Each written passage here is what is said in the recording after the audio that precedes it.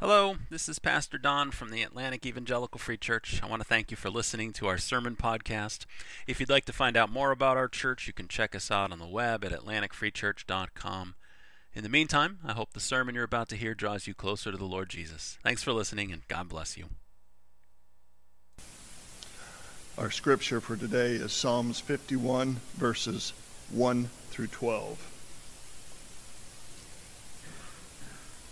Have mercy on me, O God, according to your steadfast love. According to your abundant mercy, blot out my transgressions. Wash me thoroughly from my iniquities and cleanse me from my sin. For I know my transgressions, and my sin is ever before me. Against you, you only, have I sinned, and done what is evil in your sight, so that you may be justified in your words, and blameless in your judgment. Behold, I was brought forth in iniquity, and in sin did my mother conceive me. Behold, you delight in truth in the inward being, and you teach me wisdom in this secret heart. Purge me with hyssop, and I shall be clean. Wash me, and I shall be whiter than snow. Let me hear joy and gladness. Let the bones that you have broken rejoice. Hide your face from my sins, and blot out all my iniquities. Create in me a clean heart, O God, and renew a right spirit within me. Cast me not away from your presence, and take not your Holy Spirit from me. Restore me the joy of your salvation, and uphold me with a willing spirit. Psalms 51, 1 through 12. Thank you, worship team. Thank you, Brian, for reading. We are going to get into the Word in just a moment. I wanted to remind you that we are sharing the Lord's Supper together, so that is part of our service. We'll go right into that right after this morning's psalm, and this morning's psalm will prepare our heart very well for the Lord's table this morning. If you are joining us at home, now's a great time to go get some crackers and some juice or something like that that will let you participate with us. We encourage you to do that. You are part of us, and we are part of you, and so we hope you'll share the Lord's Supper together there from home, and we'll lead through that. And then everyone here in the room, hopefully you were able to get one of these when you came in. If you did not, we'll take a moment when we get to that part of the service, and a couple of the elders will bring them to you. They're in a tray, which we'll bring to you. So that's how we'll do that.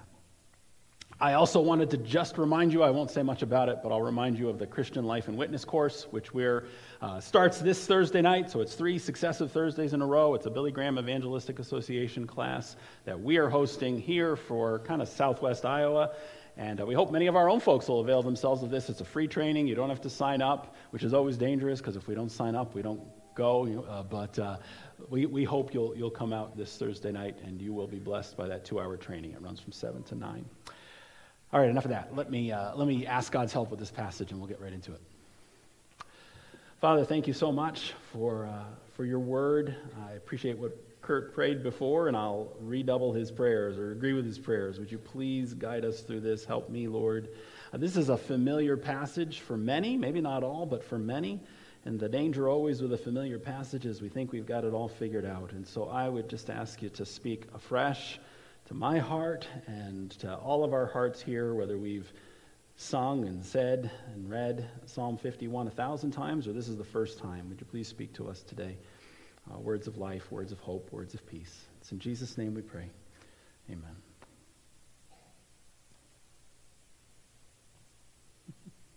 Would you believe this thing crashed on me 2 weeks in a row? What are the chances? I think I need a new iPad. There we go. The story is told of a pastor who took a new position at a new church. And he was moving himself into his new office. And as he's kind of, opening drawers and all that sort of thing. And he found a note in his desk in one of the drawers from the former pastor. The former pastor had left him a note.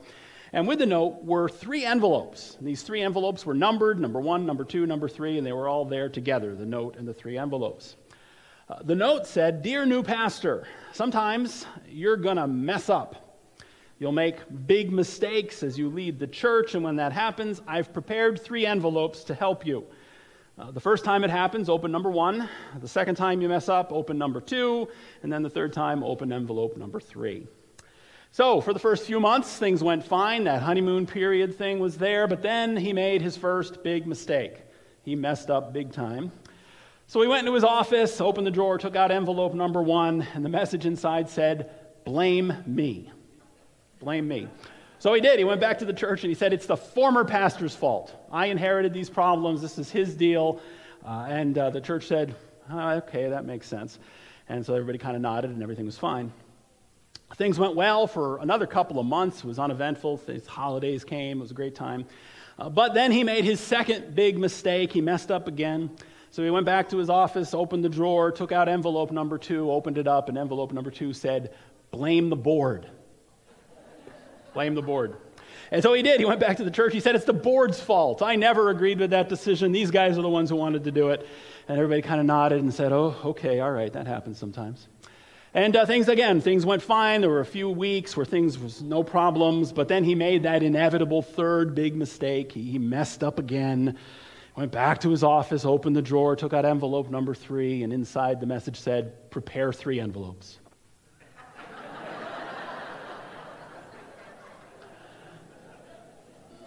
This morning we're going to talk about guilt. Guilt. What do you do when you mess up big time?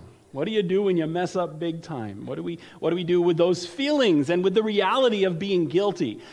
Comedian Erma Bombeck once described guilt as the gift that keeps on giving.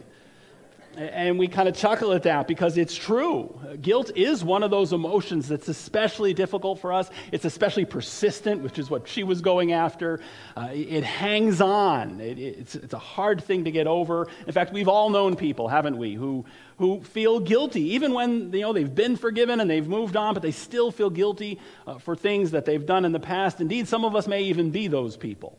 We may even be those people still feeling guilty. And the question we're going to ask this morning is, what are we supposed to do with that? What do we do with our guilt when we mess up? And just to be clear, when I talk about messing up, we're not talking about kind of boneheaded mistakes in leading a church. I've made plenty of those. But we're talking about sin. We're talking about big sin, little sin. We're talking about sin. What do we do with the guilt of sin in our lives?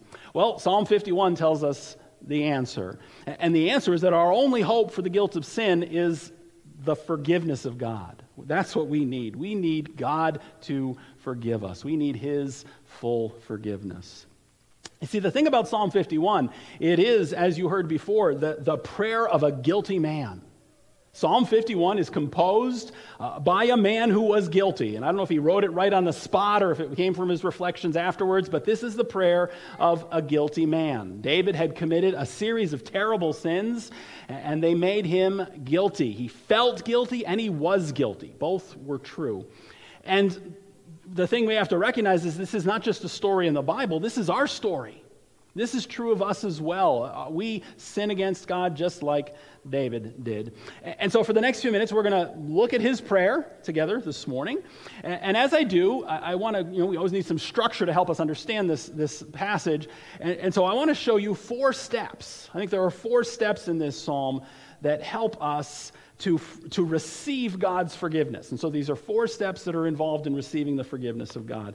And I'll tell you, the first 3, there's a little bit of a distinction here. The first 3 steps are what we need to do in order to be forgiven and to deal with that guilt. Really, all 3 of these need to happen for us to experience the forgiveness and then the release that comes with being forgiven by God, that forgiveness and release that comes. The first 3 are so that we can be forgiven and walk in that forgiveness. The 4th one is different because the 4th one is what we do because we are forgiven.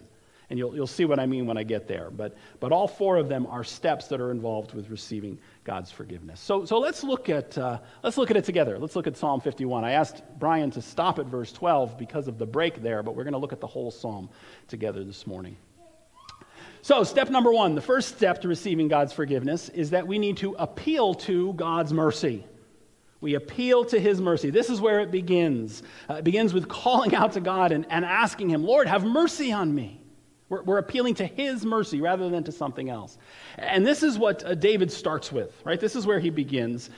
The nice thing about Psalm 51 is we know more about the background for this psalm than we do most psalms. The last couple of weeks we looked at psalms where we didn't know what the backstory was. We guessed, but we didn't know for sure. This one we know. And we're told right here in the title, the superscription it's called sometimes. This was added by later authors, but they're ancient authors. They knew way better than we do. And here's what they say. My Bible reads it this way. It's to the choir master. That's who's going to use this. It's part of worship. And then we're told it is a psalm of David when Nathan the prophet went in to him after David, had gone in to Bathsheba. That's what this psalm is about. Now, this episode is recorded. We're not going to read it this morning, but I recommend you go back and read it on your own. I did this week, and it helps fill in. But it's referenced, it's described at length, actually, in 2 Samuel. 2 Samuel chapters 11 and 12. That's where this story is told. And it is one of the saddest stories in the Bible. I really think it is. Because it's the story of how David, a godly man, a man passionate after God's own heart, committed adultery with a woman named Bathsheba. And if you don't know the story, or if you just haven't read it in a little while, I'll remind you. Bathsheba was one of David's subjects. She was one of the women in his kingdom. She was a Jewess. She was an Israelite, which means God had entrusted her to his care. David was supposed to be taking care of Bathsheba as one of his people, not using her for his own pleasure, and that's who she is. But then to make matters worse, not only is she a Jewish woman in his kingdom, she's also the wife of one of David's best friends and one of his best soldiers, a man named Uriah. Uriah was one of David's 30 mighty men. He had this group of top-notch generals and leaders. The Bible calls them his 30 men. Uriah was one of them. And Uriah, when 2 Samuel chapter 11 begins, Uriah is actually away at war. David is home in Jerusalem, but Uriah and the rest of the soldiers are off fighting in David's name. Meanwhile, David is home seducing Uriah's wife. That's what's going on there. But then, believe it or not, the story actually gets worse than that, because not only does David commit adultery with Uriah's wife, he then tries to cover up the adultery by committing murder. See, Bathsheba becomes pregnant as a result of her and David's relationship. And at first, David actually comes up with what he thinks is a pretty good plan. He decides to cover up the pregnancy by bringing Uriah home. So he basically kind of gives Uriah the weekend off sort of a thing, or some time off. It would have been longer than a weekend. But he summons Uriah from the front. And David's idea is that he's going to urge Uriah to spend some quality time with his wife Bathsheba. And then when she begins to show a few months later, people are kind of like, wow, that's odd. Oh, yeah, I remember Uriah came home for that time period. And they all say, okay, well, that explains it. It's clearly Uriah's child. David's plan goes bad, though, because Uriah refuses to sleep with Bathsheba while he's home. And it's an integrity issue, right? If you're a general, this is the kind of soldiers you want. He says, it's wrong for me to be on leave and enjoying my wife when all of my other soldiers are off at war right now. And so Uriah actually refuses to go spend time with his own wife. He sleeps outside instead. David tries twice to get him so drunk that he will, and even then, even though he's drunk, Uriah still won't go spend that time with Bathsheba. And so David's plan is foiled by Uriah's integrity. And in the end, David kind of becomes desperate, and he decides to get rid of Uriah. And so he gives Uriah a message, a sealed secret note. And he says, Uriah, give this to Joab, the head general, when you get back to the front. And when Joab opens the note says, put Uriah right up there where you wouldn't normally attack, right up next to the walls, so that he's killed by the enemy soldiers. And that's what happens. Uriah and a few other people, too, are killed because of this order David gives explicitly. It's a stupid order. It's not an order that's going to help destroy the city. It's an order to get those men killed, especially Uriah. Months later, actually it's almost a year passes, God sends a prophet. And you read about it in the superscription, a prophet named Nathan. Nathan goes to David. He confronts him, and he tells a parable. You can read all that in 2 Samuel 12. And David is exposed. God uses Nathan the prophet to expose David's sin. His guilt is exposed. And that brings us to the prayer. That is all the background. That's what David had done when this prayer begins. And so as I said a minute ago, this is the prayer of a guilty man.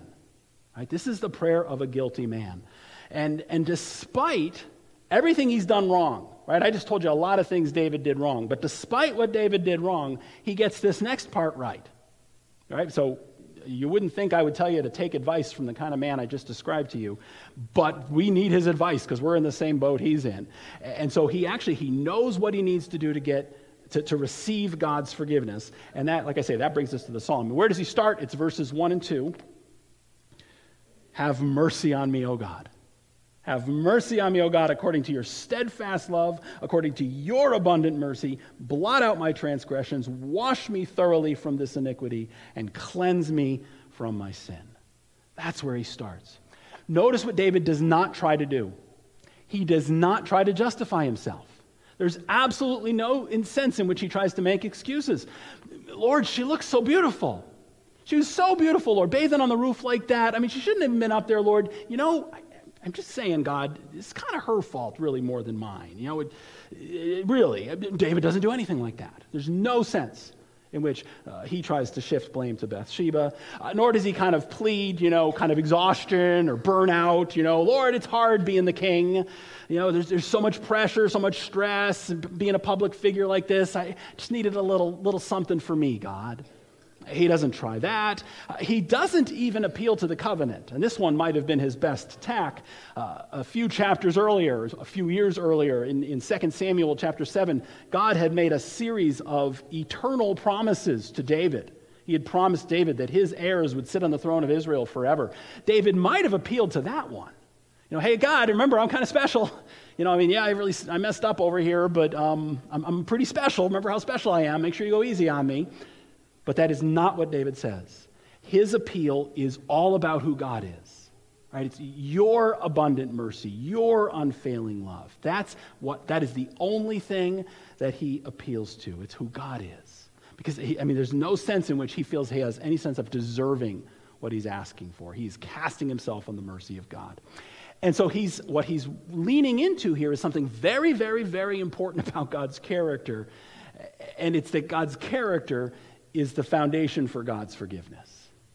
It's not that we deserve his forgiveness. I think sometimes we, especially we moderns, but maybe all humans are prone to this, we almost have this sense that God ought to forgive us. Like you might, forgive a cute puppy. You get a puppy and the puppy goes and he chews your best slippers and you're like, oh, a cute puppy, I can't do that to the puppy. We almost think like God is looking at us that way, like we're cute puppies. But it's not about that when he's forgiving us. He's forgiving us because of who he is. His very nature is to be loving and compassionate and merciful. That's what David appeals to. He appeals not to anything in and of himself, but he appeals to God's character. And so where do we start in understanding? We start in understanding that we need his mercy. There's no sense in which God owes us forgiveness or owes us a release from the guilt that we're feeling or we're experiencing. Step number 2, the second step that we see in this text to receiving God's forgiveness and that freedom from guilt is that we need to agree with God's verdict. And these they flow right into each other. Because asking for mercy is a good start, but it's only a start. We also then need to confess the sin that we've committed. And really what confession is it is agreeing with God's verdict, God's understanding of what we've just done. And this is important. Again, sometimes we act as if what we've done was merely inconvenient, or it was merely unwise, or, I just made some bad choices there. I just made some mistakes. But the Bible's not going to let us off the hook on that one. This psalm isn't going to let us off the hook. What David has done is wickedly, offensively sinful. And that's what confession is. Confession is agreeing with God's assessment of our sin. Again, it's not just a couple of bad choices. It is sin. Sometimes when we confess, we almost get it in our heads as if we're telling God something he doesn't know. But he knows, right? God knows already. So why confess? You ever ask yourself that question? Why do I still need to confess my sin if God already knows what I did? Well, we need to confess our sin because what we're doing in the process of confessing is saying, you're right, God. That was sinful. You are right. I'm wrong when I try to give myself a pass on that thing. It is sinful. And that's what David's doing in verses 3 through 6. That's where he goes next. It's verses 3 through 6. It's the next section here. And there are two very important things he says about sin. And we need to be able to acknowledge them both, right? So he says two things about sin here in these verses. The first is that he has sinned against the Lord, right? So he focuses in on the specifics. I've sinned. And not only have I sinned, but I've sinned against you, God. That's what you've got in verses 3 and 4.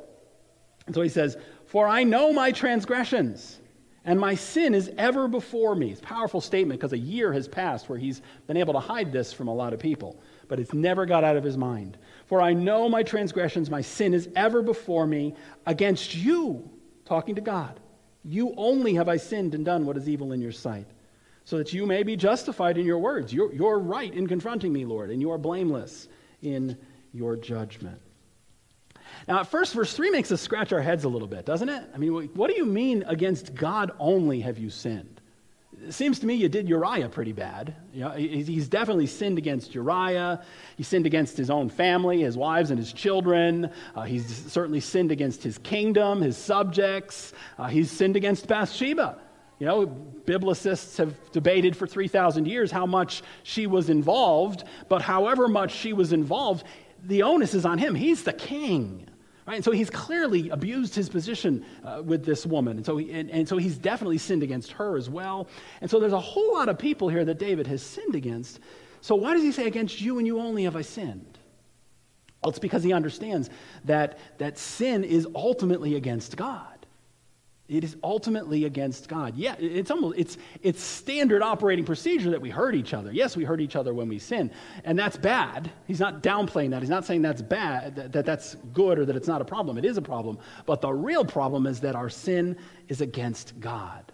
He's the one we offend, which diffuses and maybe even just blows up so many of the things we say sometimes, especially with secret sins. You know, well, if nobody knows, right? Or if they're both consenting adults, I mean, if nobody else is hurt, why would that be sinful then? What's the problem? Well, the problem is that it's against you and you only have I sinned.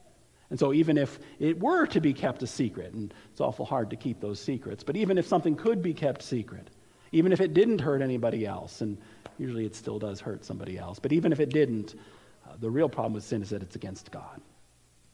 And this part is important when it comes to the guilt we do struggle with. We need to understand. I mean, I think one of the reasons people still struggle with guilt is they don't understand who they really offended, that it was God. And so we need to process it with him rather than just kind of soothing it over so the wife isn't angry anymore, or so that our parents let us, take us off of being grounded or whatever it might be. God is the one we have to treat with first and foremost. So David says, I'm a sinner, or I have sinned, right? So that's what David looks at the specific cluster of acts in his case, and he says that is sin. What I did right there is sin. But then he makes a second confession, which is just as important, if not more so, and it's that I am a sinner. So I have sinned, but I'm also a sinner, and that's what you get in verses 5 and 6. And so he says, behold, I was brought forth in iniquity, and in sin did my mother conceive me. Behold, you delight in truth in the inward being, and you teach me wisdom in the secret heart. David makes another key confession there in those two verses 5 and 6. And this time what he confesses is that he's not just sinful on the outside where he's done these things, he's sinful on the inside. Right? That is to say, he's sinful in the very place where God is looking for holiness. And I think that's what's going on with verse 6. I've always kind of struggled with interpreting verse 6 in the context of verse 5. But I think what verse 6 is saying is, you want me to be holy on the inside, and instead I'm this hot, sinful mess. Right? You desire truthfulness on the innermost parts, but instead all you've got is this guy who's conceived in iniquity. And so what's he doing? He's admitting that his problem goes far beyond just a series of bad choices. His problem is that he's a sinner in his very nature. He is a sinner. And the other thing he says about this is that, notice how deeply rooted it is. It's not like this started when Bathsheba came along. right? If he had just not been up on the roof that day, none of this would have ever happened and he would have continued to be a good person. That's not what he says. Notice what he does. He takes it all the way back. It's from the very moment I began to exist. That's what he means when he says, in sin my mother conceived me. That is not a slam on David's mother. He's not saying like she and his father like had done something sinful. That's not the right way to understand that. What he's saying is the moment I came into existence, the moment that zygote existed, that little 2-cell or 4-cell organism, however that works, it's been a while since I've looked at it. The moment I came into existence, I was a sinner. I'm a sinner, he says. And here's the really hard part about all of that. Everything I just told you about David is true about us. It's true about me. It's true about you. Because it's not just David's story. It's our story. And you talk about, theologians use different terms. You call it sin nature. You can call it original sin. Whatever you call it, the point is we need God's forgiveness. We need his release from guilt, not only because of the things we do, but because of who we are. What we are in our fallen nature. We are sinners in our very nature. That part's got to be dealt with as well. So we need to agree with that. This fundamental idea that flies around today, all human beings are basically good people, and if we could just educate them the right way, it's wrong. It's really wrong, and I think it's why many of the problems we have. We are not basically good. We're created in the image of God, but we're fallen, we're sinful, until and unless Christ does something for us. So, step number 3, the third step to receiving God's full forgiveness is to then ask for cleansing. And so we need to ask for God's cleansing. We need to actually ask him to forgive us. Right? So appeal to his mercy, agree with his verdict. Yeah, that was sinful. Some people stall out there, and they kind of just walk around feeling with guilt and dealing with an inappropriate low self-esteem and all this kind of thing, and they never move to this next third step, which is do your work, God. Do what only you can do. Cleanse me from my sin. And this is what we have in verses 7 through 12. He's going to ask God to cleanse him from his sin. And he actually says 3 things about it. I'm going to kind of tick these off. I think they help us understand what God does functionally when he forgives us, what he does. There's 3 things David talks about here that he does. The first is that he removes removes the sin. Remove my sin. And you know what? As soon as I say that, why don't you write the word stain instead? Because I wish I'd put stain. Remove my stain. That's really what he's asking for. Take away the guilt. Take away this stain that's on me because of my sin. You see, well, let me read them. Verses 7 through 9, this stanza is where we see this part. And so he says, purge me or cleanse me, other translations say, with hyssop, and I shall be clean. Wash me, and I shall be whiter than snow. Let me hear joy and gladness. Let the bones you've broken, I think he's talking there about conviction of sin. Let the bones you've broken rejoice. Hide your face from my sins and blot out all my iniquities. See, David knows what he deserves. He is well acquainted with the Mosaic law, and he knows that the Mosaic law says that he should be killed. He should be condemned. Doubly so. The penalty for murder is death, and the penalty for adultery under the Mosaic law is death. And so David is doubly condemned. Even if he could somehow get off on one, he'll be acquitted on, or he'll be convicted on the other. And so he is praying that God will remove the condemnation. Take it away from me. That's the thing with the hyssop and being washed. He's now using the language from the tabernacle. Hyssop was used as part of the cleansing process so that someone could participate in the cultus, in the things that needed to be done to be forgiven of sin there in the tabernacle and then later in the temple. And so he's using the language of the temple to ask God to wash away the sin.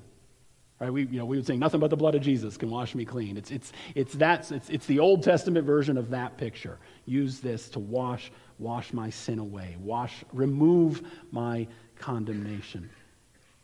And I think this is a big part of the process of being released from guilt, is understanding that this is what we are offered in Christ. When we confess our sin to him and we cast ourselves upon his mercy, he removes that condemnation. He doesn't just kind of leave it there and just kind of ignore it. He removes it. That's the New Testament language. Romans 8:1 talks about there's no condemnation for those who are in Christ Jesus. Why? Because Jesus has removed our guilt. He's washed it away in his own blood there on the cross. And so that's where David begins. He removed, part of this cleansing he's asking for is the removal of the stain of his guilt. But you're not done yet, because there's more God's going to do when he forgives our sin. He's also going to renew us on the inside. And so David prays, renew my soul. And that's verse 10. There's an old chorus that's built around verse 10. Some of you might remember it. Verse 10, he says, create in me a clean heart. Create in me a clean heart, O God, and renew a right spirit within me. That's what he's praying for there, is for God to clean him up on the inside. And so it's interesting. Put yourself in David's spot. David's been a pretty righteous guy, right? If you do read his story in 1 and 2 Samuel, he's a pretty good man. I mean, he's got a little bit of a temper, you can tell, and he's not perfect, that's for sure, but he's never messed up this bad. And now he has. And so he now sees firsthand what he is capable of doing. Even him, a man who loves God so much, God's chosen king, even he is broken up on the inside. And so what's his prayer? Fix me on the inside. Cleanse my heart, Lord. If that's the part that's that foul, that's the part I want you to change. And this is really the heart of the gospel. This is what Jesus does for us. If you are in Christ, you are a new creation, right? That's what David's talking about here in Old Testament language in verse 10. If anyone is in Christ, he's a new creation. The old is gone. The new has come. We're new on the inside. We're born again. We're rejuvenated. We're regenerated is another term we use sometimes. And so that's part of what God does as well. He removes the stain and he renews our souls. And then the third part of this, the cleansing, is restoration. And that's part of David's prayer too. Restore my standing with you, Lord. Restore my position with you. And that's verses 11 and 12. Cast me not away from your presence, and take not your Holy Spirit from me. Restore to me the joy of your salvation, and uphold me with a willing spirit. That's a bold prayer. When you think about what David has done, that is a bold prayer. Because what he's asking for is he's asking God to let him experience his presence, God's presence, the same way he did before. Right? David doesn't want to kind of settle for a, before I messed up relationship with God and then an after I messed up relationship with God. He doesn't want to settle for that. He says, God, I want it to be the same. Restore my standing with you. And there is a little bit of a sense there in which he's also got King Saul in his mind, right? So King Saul, when he sinned, didn't repent with this kind of heart. And so Saul was set aside. The Lord actually removed his anointing from Saul and laid it upon David. I think that's in David's head, and David doesn't want that to happen to him. But I think it's bigger than just the kingship. It's also this idea of his relationship with God himself. Restore my relationship with you, Lord. And the amazing thing about that is that God says yes.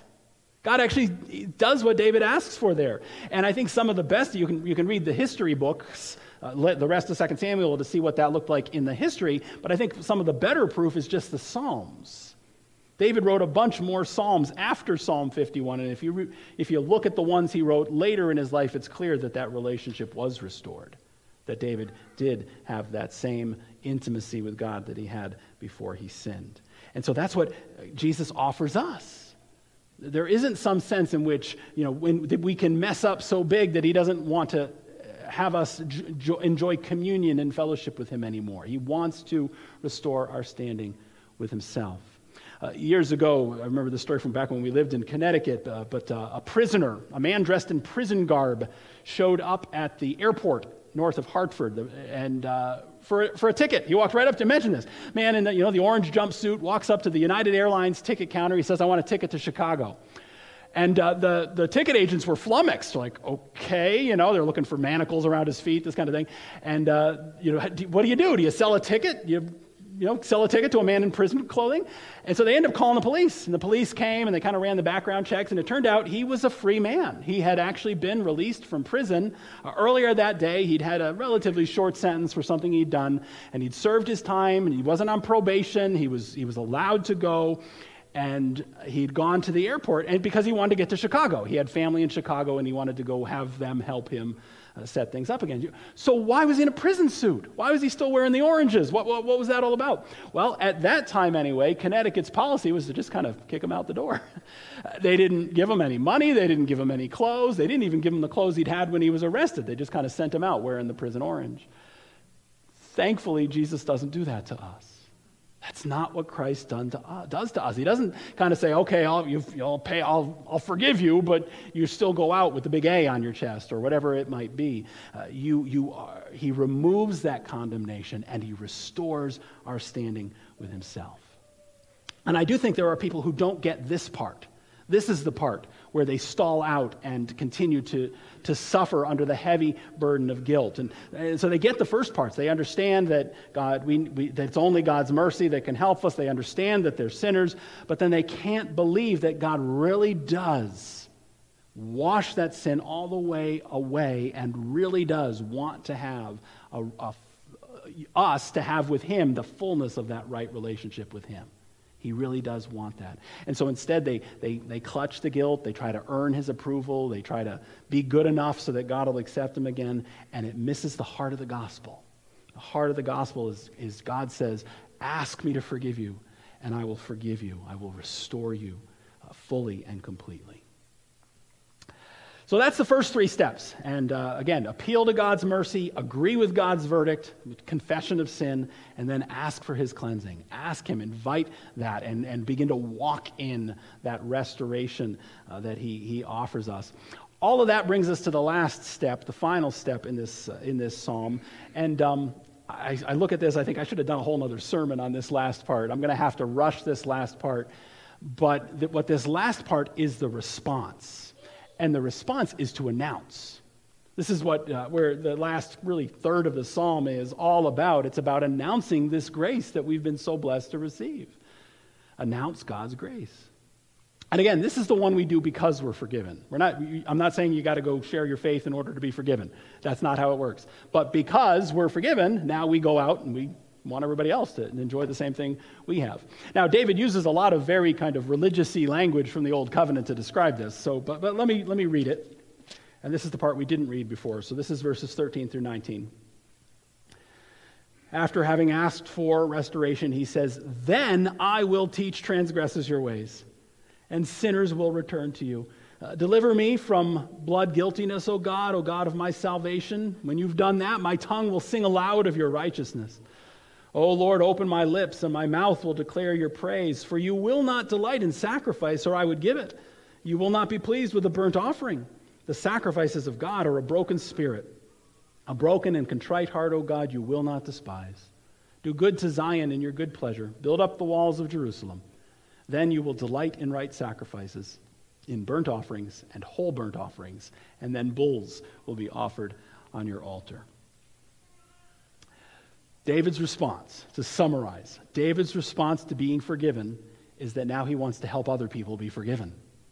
That's his response. He says so in verse 13. "Then I will teach transgressors your ways." And you say, well, gee, David, where do you get off telling other sinners how to not be a sinner? Look at the big sinner you are. But it's all humility now. It's like, I've received this. I got to help other people receive this. This is so wonderful. And so he wants other sinners, all the other sinners, to have what he has. That's the heart there. And so you see, that I think that helps us understand the rest of the psalm. He talks about God's character in verses 14 and 15. This is what he wants to tell people. He wants to sing of God's righteousness, right? So since he's been cleansed of his sin, he's free now to come back into the temple. He's free again to worship with gladness. And in his worship, he wants people to know God is worthy. God should be praised. God is righteous. That's all there in verses 14 and 15. He wants to know that it's sincerity. We need to come with sincerity to God. You get that in verse 16, right? It's not just empty sacrifices. It's our hearts that God wants. He wants humble hearts more than sacrifices, verse 17. And then verses 18 and 19, they almost feel anticlimactic when we are reading everything through a New Testament lens. But what he's saying in verses 18 and 19 is he wants this gospel, to use a New Testament term in the Old Testament text, David wants this gospel to shine so bright that the whole world sees it. That's really what verses 18 and 19 are. And so what's he pray? He prays that the walls of Jerusalem will be built up. Why? So that Jerusalem will stay there and be fixed, and the nations will be able to look to Jerusalem and be able to receive forgiveness for their sins too, because Jerusalem is God's chosen city. And so he wants Jerusalem's walls to be built up. It's not some kind of nationalistic thing where he's praying for his own kingdom to endure. He's praying that Jerusalem will be built up so that the nations can come and receive salvation just like he's been able to do. And so, again, I'm summarizing 6 kind of dense verses, but those verses, they're all about David's desire to now take this grace and mercy and forgiveness that he's received and offer it to everybody else. That's his response. And that's a powerful thing. It's a powerful thing when God's people tell other people about the forgiveness of God. And not just forgiveness in theory, but in practice, which is why we get this. You know, you look at ancient kings in the ancient world, you know, the Egyptians, whenever an Egyptian king did something that they didn't want people to know, they just erased it. A Jewish king does something he doesn't want to know, he writes a poem about it and makes sure it gets in the book and everybody uses it for worship. Why? So that they understand that it's not forgiveness in theory, some kind of a generic God forgives sins. It's God forgives my sins. These sins, here they are. You can read about them. He forgives my sin, David says. My sin, your sin, you know, my greed, my selfishness, my peevishness, my hatred, my anger, my rage, my lust, my jealousy, my temptations to theft, whatever it is. He forgave my sins. And when Christians share God's grace that way, and I'm not saying you got to air all your dirty laundry to somebody you just knocked on their door or something, but when there's an openness to it and a sense of saying, I'm a sinner, right? That old saying, you know, evangelism is just one beggar telling the other beggars where to find bread. I'm a sinner. I'm not coming at you with something that makes me better than you.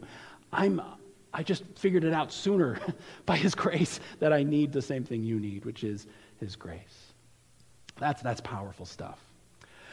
If you're still on the fence, I'll just say this in passing here before I close. If you're still on the fence about coming out on Thursday night to attend that Christian Life and Witness class, I hope this will kind of give you a little shove onto the side of coming, because this is what God wants for us. He really wants us to share this good news, the good news of his forgiveness, just like we see David do here in Psalm 51. Several years ago, a little boy got lost in the woods out in Utah. This was a big deal at the time. And it was on national news. This little boy lost in Utah, wandering around one of the national forests. And he was actually missing for more than 3 days. He was like 8 years old, I think was how old he was, 7 or 8, that was how old he was. And he got lost on a Friday night. He was on some kind of group camping trip. He got lost on Friday night. By Tuesday morning, they still hadn't found him. Hundreds of people searching for this boy, going through this forest, calling his name, trying to find him, and they couldn't find him. And then they found him. Right around lunchtime on that Tuesday, they found this little boy, and it was a heartwarming story. Those stories don't always end so well, but that one did. There was a little bit of a postlude to the story, though, that really kind of troubled people. The postlude was that folks were shocked to hear that the little boy had been hiding from his rescuers. His parents had trained him, actually, and if I remember right, he may have been mildly autistic, or he had some kind of a social disorder where he was afraid, and his parents kind of reinforced that, and they ended up really telling him, stay away from strangers. Somebody tries to talk to you, stay away from them, avoid them. And so that's what he did. And so he was lost in the woods, and these people are going through, calling his name, come out, and he hid from them for 3.5 days. Psalm 51 says, stop hiding. Don't hide from your rescuer. Don't hide from the only one who can help you, the only one who can forgive your sins and take away that guilt that has burdened you for so long. Would you pray with me, please? Lord, as we get ready to come to your table, we want to do what we've just talked about this morning. We want to call on your mercy, Lord. You are our only hope. We confess our sin, and I just want to pause now and do that, Lord. There are maybe folks here in this room who have kind of compartmentalized something. There's something going on in their life, some attitude or some action or whatever it is that they've just kind of compartmentalized, and you, by your Holy Spirit, have surfaced that for them this morning. You've put your finger on it like Nathan did for David, and you said, this needs to stop. And Lord, right now, in the silence of a few minutes, a few moments, would you bring any of those things to mind, that we might do what David did and agree with you by confessing our sins to you now?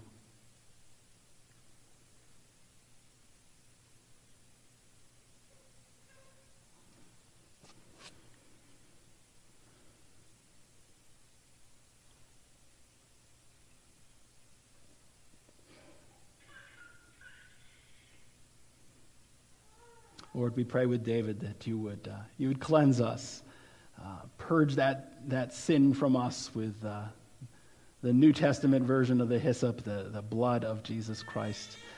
We thank you so much for the promise that there's no sense. I'm sure David trusted in your character, but there's still a little bit of a sense of would he or wouldn't he, would you or not?